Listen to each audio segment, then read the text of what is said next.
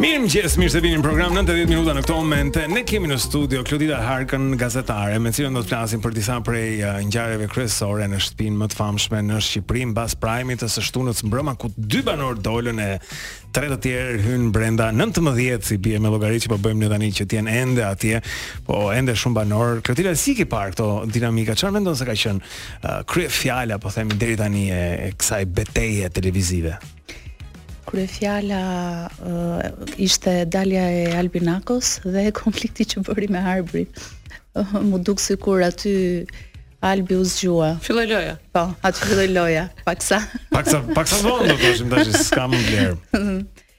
Kjo ishte për shaka, po kryefjala, do të thonë, mund të themi që të gjithë personazhet tashmë janë futur në atë lojë dinamike që duan secili të fitojë terrenin e vet. Nuk është e thjeshtë sepse Juli i ka zgjeruar shumë kufit, po ashtu Romeo po përflitet që mund të jetë një nga fituesit pretendent, përflitet. Është herë për këtë lojë, po ka emra që qarkullojnë. Egla po ashtu ka hyrë fuqishëm në lojë, këto janë emrat që do veçoja. Kështu që Egla, Juli, Romeo do të veçoje, po themi si për momentin, po. Okej.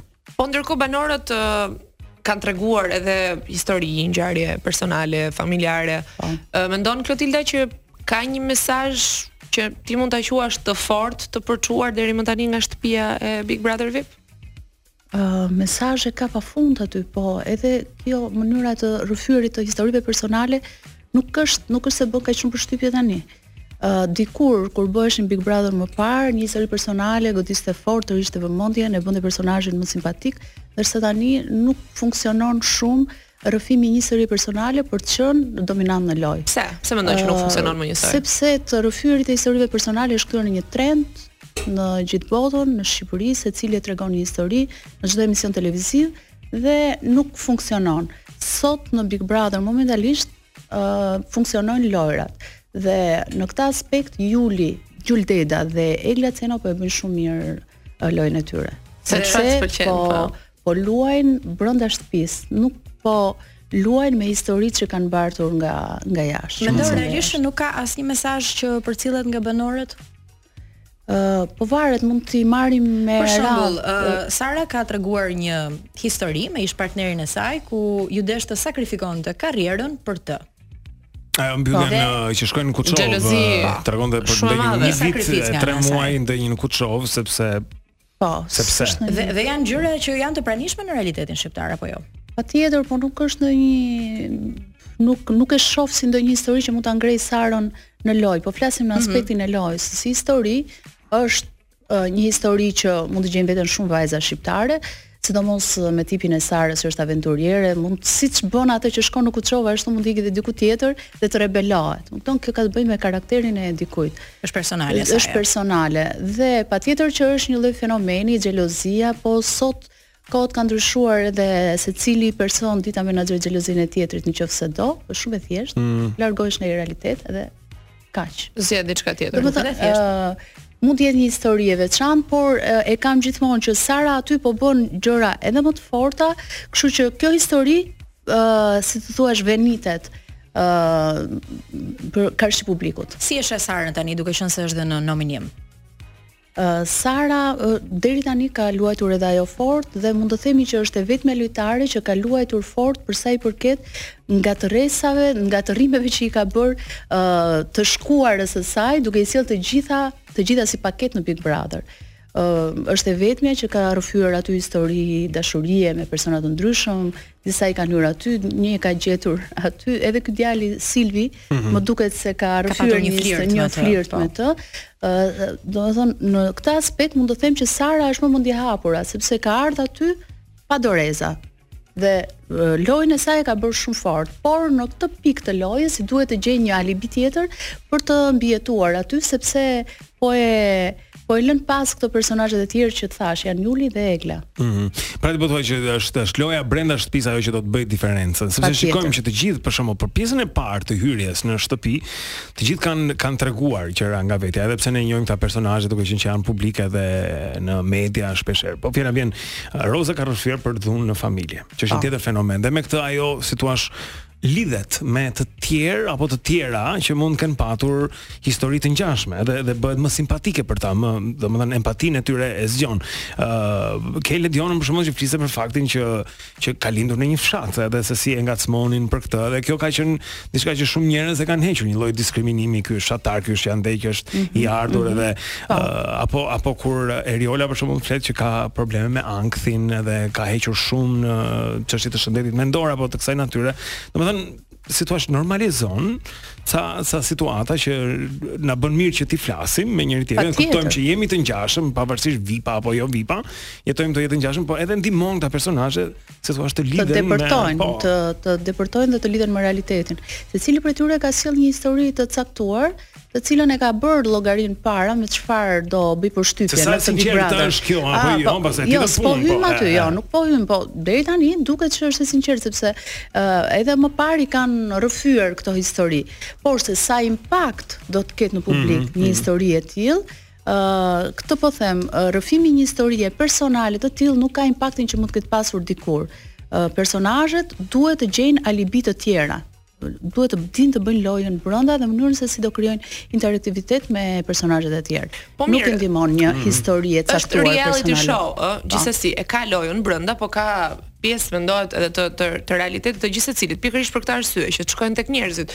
Ku diun, për shembull, gaze ndoshta mund të preki një grup të caktuar, pra ka një target grup moshën e tij, po jo vetëm, ka treguar për partnerin e tij që bashkëpunojnë bashkë, ajo ka qenë një moshë të vogël. Po që e ka rëmbyer. Po, e ka rëmbyer, domethënë dashuria, por janë partnerë që bashkëpunojnë me njëri tjetrin, e mbështesin njëri tjetrin. Domethënë ka copza të tilla që i prekin njerëzit, kështu që edhe kjo mund të përkthehet në vot. Në vot.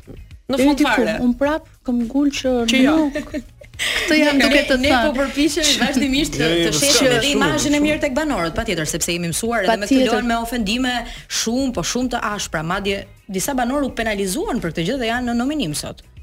Ti mendon që ofendimet të ndihmojnë brenda asaj shtëpie? Jo vetëm ofendimet, edhe ofendimi është një kalim i caku që kërkon guxim të caktuar, sepse është një lojë me një vizë të kuqe që vendos produksioni dhe ti duhet t'i afrohesh asaj vizës së kuqe, ta shkelësh paksa por jo ta kapërcesh.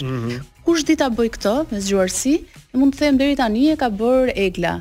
E ka bërë dhe Juli deri diku. Shëndet. Do të thotë kjo të bën një lojtar të fortë, nuk të bën historia që ti mbart me vete se ti mund të kesh qenë edhe ku diun, edhe kriminal, dhe prap mund ta rrëfesh historinë tënde se si ke vrarë aty, po varet të besojnë, s'të besojnë, varet si trajtohet. Do të thonë të fut në ti mendon ndryshe. Çove deri te kriminali. Tani në terma të lojës, nëse flasim në terma të lojës dhe se deri ku mund ta provokosh publikun, për shembull, Ilnisa mendoj që ka bërë diçka të guximshme në zgjedhjen që ka bërë për t'u afruar me Meritonin. Po që është riskoze. Sepse kemi dëgjuar. Po e guximshme sepse kanë qenë në shtrat bashkë, njihen vetëm prej 40 ditësh tani më, janë puthur, janë prekur, janë bërë, domethënë që kanë bërë edhe më shumë. Po mundet, e kemi dëgjuar edhe këtë. Por që mund të qenë një orë ose shumë vonë ose shumë herët, domethënë zero dark 30. Por që do të pyes, domethënë se ajo mund lexohet, ka njerëz që thonë bravo i qoftë, që ajo s'çan kokë edhe për dashurinë e vet nuk do me ditë fare, po kanë edhe ata që kanë gjykimin tjetër që si shiko kjo u përvolua kjo etj. Në këtë mënyrë them që është riskoze, pra edhe do marrësh edhe do lësh si kap të gjitha apo.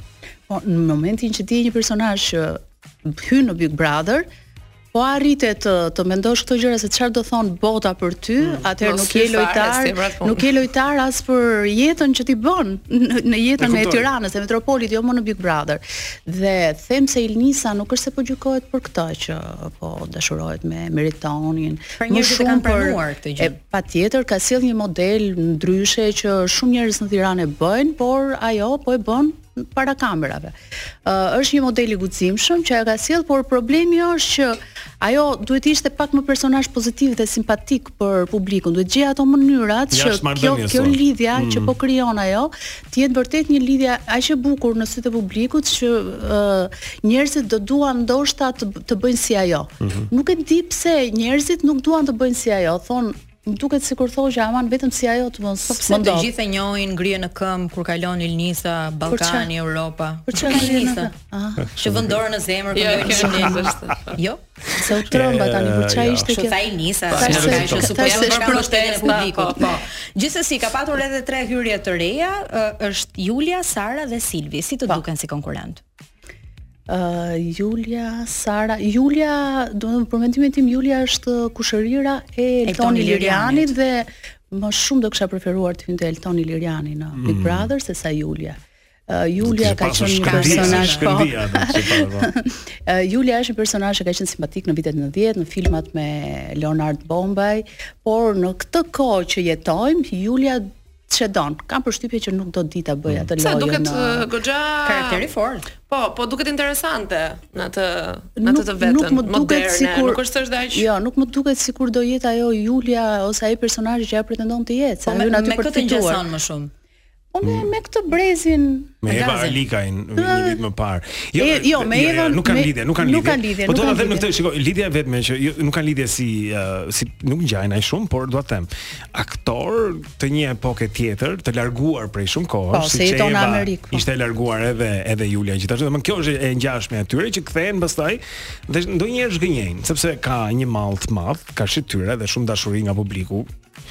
Për shkak të nostalgjisë. Janë figura emblematike si thua. Edhe pastaj kur ti e përplas atë nostalgji, gjithmonë nostalgjia është më e bukur se sa realiteti. Sa bukur e shpjegove, më pëlqen shumë po.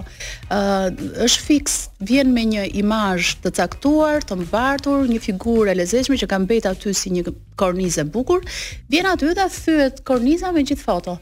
Ka përshtypjen që edhe me Julia nuk i ndihmon të gjithë. Ti do një Big Brotherin, prandaj ne e kemi ftuar se kanë ndjekur me shumë vëmendje. Po është edhe Sara K, që me sa duket i është afruar pak Meritonit. Mendon që është një strategji e re saj?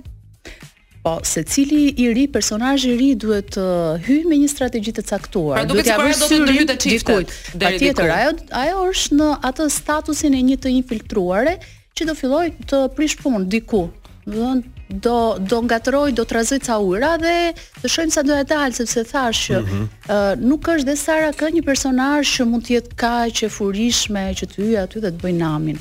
Kështu që dhe tek Sara K kam dyshime. Francesca provoi diçka të ngjashme kur hyri në fillim, një komunikim me Meritonin etj dhe Ilnisa direkt, domethënë e ndau atë gjën, po u vënë në sulm, e caktoi territorin. Ne kam përshtypjen që Ilnisa edhe dje e patën një bisedë me Meritonin lidhur me Sarën, që po i thotë shiko, kujdes, domethënë me këto gocat edhe e mbron territorin e saj Ilnisa lidhur me Meritonin. E kemi parë po. E mbron patjetër. Ato ditë ta bëjmë mirë po. Kemi dhe Silvin, por atë ditë ta bëjmë mirë, po më mirë të jetë më e lirë sepse do ecin gjërat më mirë aty në Big Brother, sepse për shkak të kësaj po bëhet antipatike.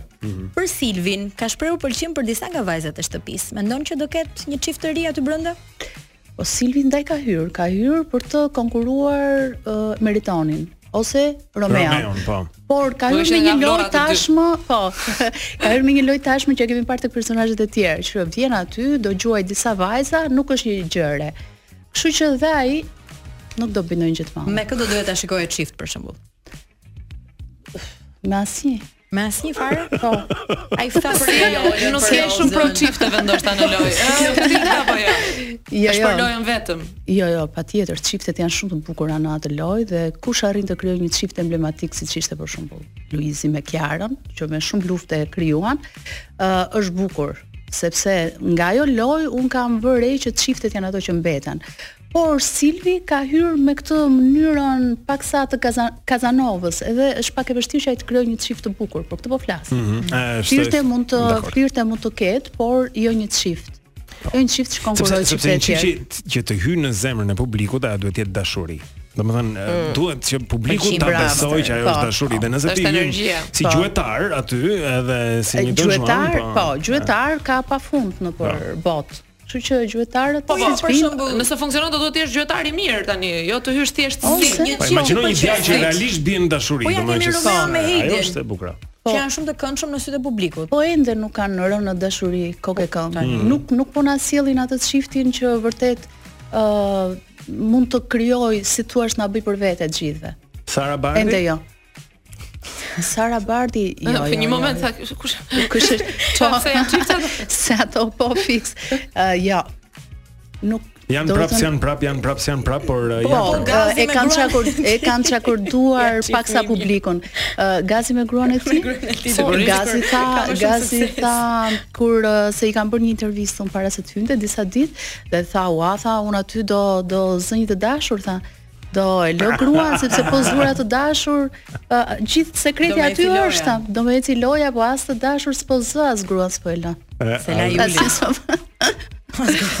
Po ndërkohë Klotilda edhe në shtëpi brenda, siç e përmendëm, ka po themi histori edhe mesazhe caktuara, por shohim që edhe në Prime merret po themi një moment I rëndësishëm për të prekur tematika që na preken dhe neve si shoqëri. Për shembull, raporti I grave dhe vajzave me njëra tjetrën, edhe në shtëpi e sulmojnë, ofendohen që nuk është diçka e mirë, apo dhe fakti që Ledioni përmendi në Prime-in e kaluar për pjesën e po themi talljes formave fizike, shtrimin përmes trupit, po. Body shaming si quhet, po themi në gjuhën angleze. Si e shet ti zotërën? Pra është mirë që ne të vëmë në vëmendje të tilla gjëra, të edukojmë, të sensibilizojmë. Patjetër në programe të tilla askush nuk ka përsipër që të edukojë dikë apo të edukojë publikun, patjetër ka një lloj etike, por kur personazhet janë ata që janë, nuk I edukon dot për disa ditë dhe thuash mos u konfliktoni me njëri tjetrin.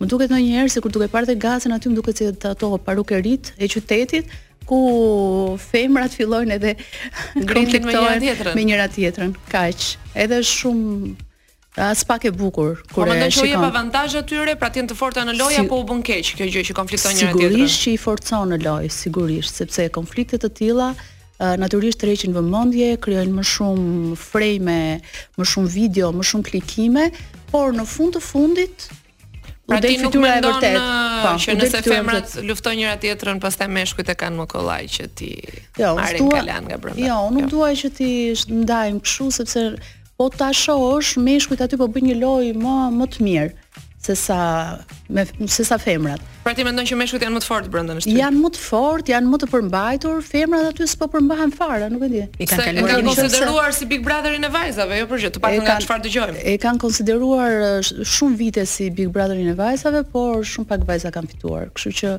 vajzat duhet të rregullojnë diçka në mënyrën se si sillen me njëra tjetrën, se si komportohen para publikut, se sa të forta janë për ta përmbajtur veten, sepse magjia e saj loje aty është, shkosh siç e tham në limite. Ndoshta ne si shoqëri e kemi më të thjeshtë të justifikojmë meshkujt në çfarë do lloj gjesti që bëjnë, edhe kur shprehen keq, kur shajnë, kur ofendojnë. Ndërkohë kur flasim për këtë, femër është pak më e rëndë e papranueshme. Jo, s'po flasim fare për këtë sepse meshkujt janë shigjetuar më shumë se sa femrat, dhe shigjetojnë gjithkohës.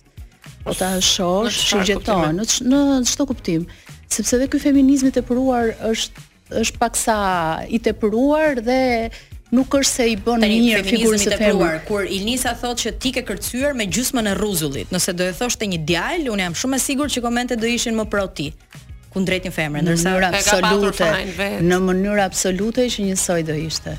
Ti je e bindur. Klotilda, mendon që fituesi I Big Brother gjithmonë ka qenë një mashkull dhe do duhet të jetë një mashkull?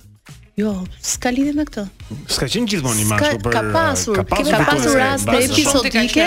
Po, ka pasur raste episodike që kanë fituar vajzat. Episodike, po. Po, por atë lojë din ta bëjnë më mirë meshkujt dhe unë këtë e them me bindje. Po themi tani. Mos ndoshta natyra më të ftohta dhe emocionet, pra ana emocionale e vajzave ndoshta I dëmton pak. Kjo është janë më të kalkuluar, djemt, janë më strateg, din të luajnë pjesën më mirë, domethënë edhe kundërshtarin ti ta trajton ashtu si duhet, ndërsa vajzat përfshihen emocionalisht edhe si thua ndonjëherë mbyten me një pikë uji, sido që ti jetë, nuk arrin dot të marrin atë sharmin e lideres në shtëpi. Po gjithsesi mendoj që edhe mund të kompleksohen nga gjykimet e jashtme, sepse që ne jemi shoqëri patriarkale, kjo nuk mendoj që vlen për të hedhur në.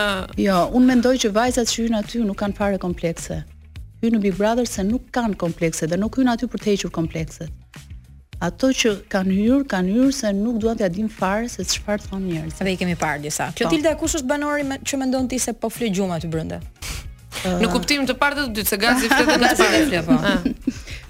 Ka shumë personazhe aty që si i tha arbri Albit, që ishte një çik kështu pak sa ofenduese, haje bukën kot në një farë mënyre. Aty ka shumë që makaronat, orizin, pilavin. Atëherë un po përmend ato që s'kemi buk. Po përmend ato që nuk flen gjumë dhe të gjithë të tjerët atëherë merreni si përgjigje ashtu.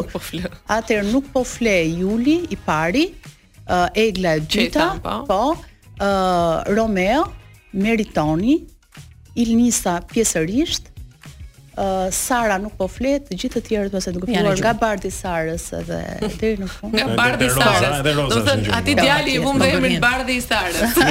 Është një lojë e vështirë, sepse formula e kësaj loje kërkon që ti të miqësohesh me këta njerëz, të krijosh klane dhe brenda këtyre 120 ditëve tu ngulesh dhe thikën në fund edhe ti vrasësh. Domethënë, kjo është një lloj lufte, po ti vrasësh edhe çu direkt, drejt për drejt duke i parë në sy, po edhe pas shpine. Absolutisht. Kështu që varet si në jetë, varet cilin ti ta bëj më mirë këtë vrasjen. Ka fare edhe në luftë. Le ta shikojmë.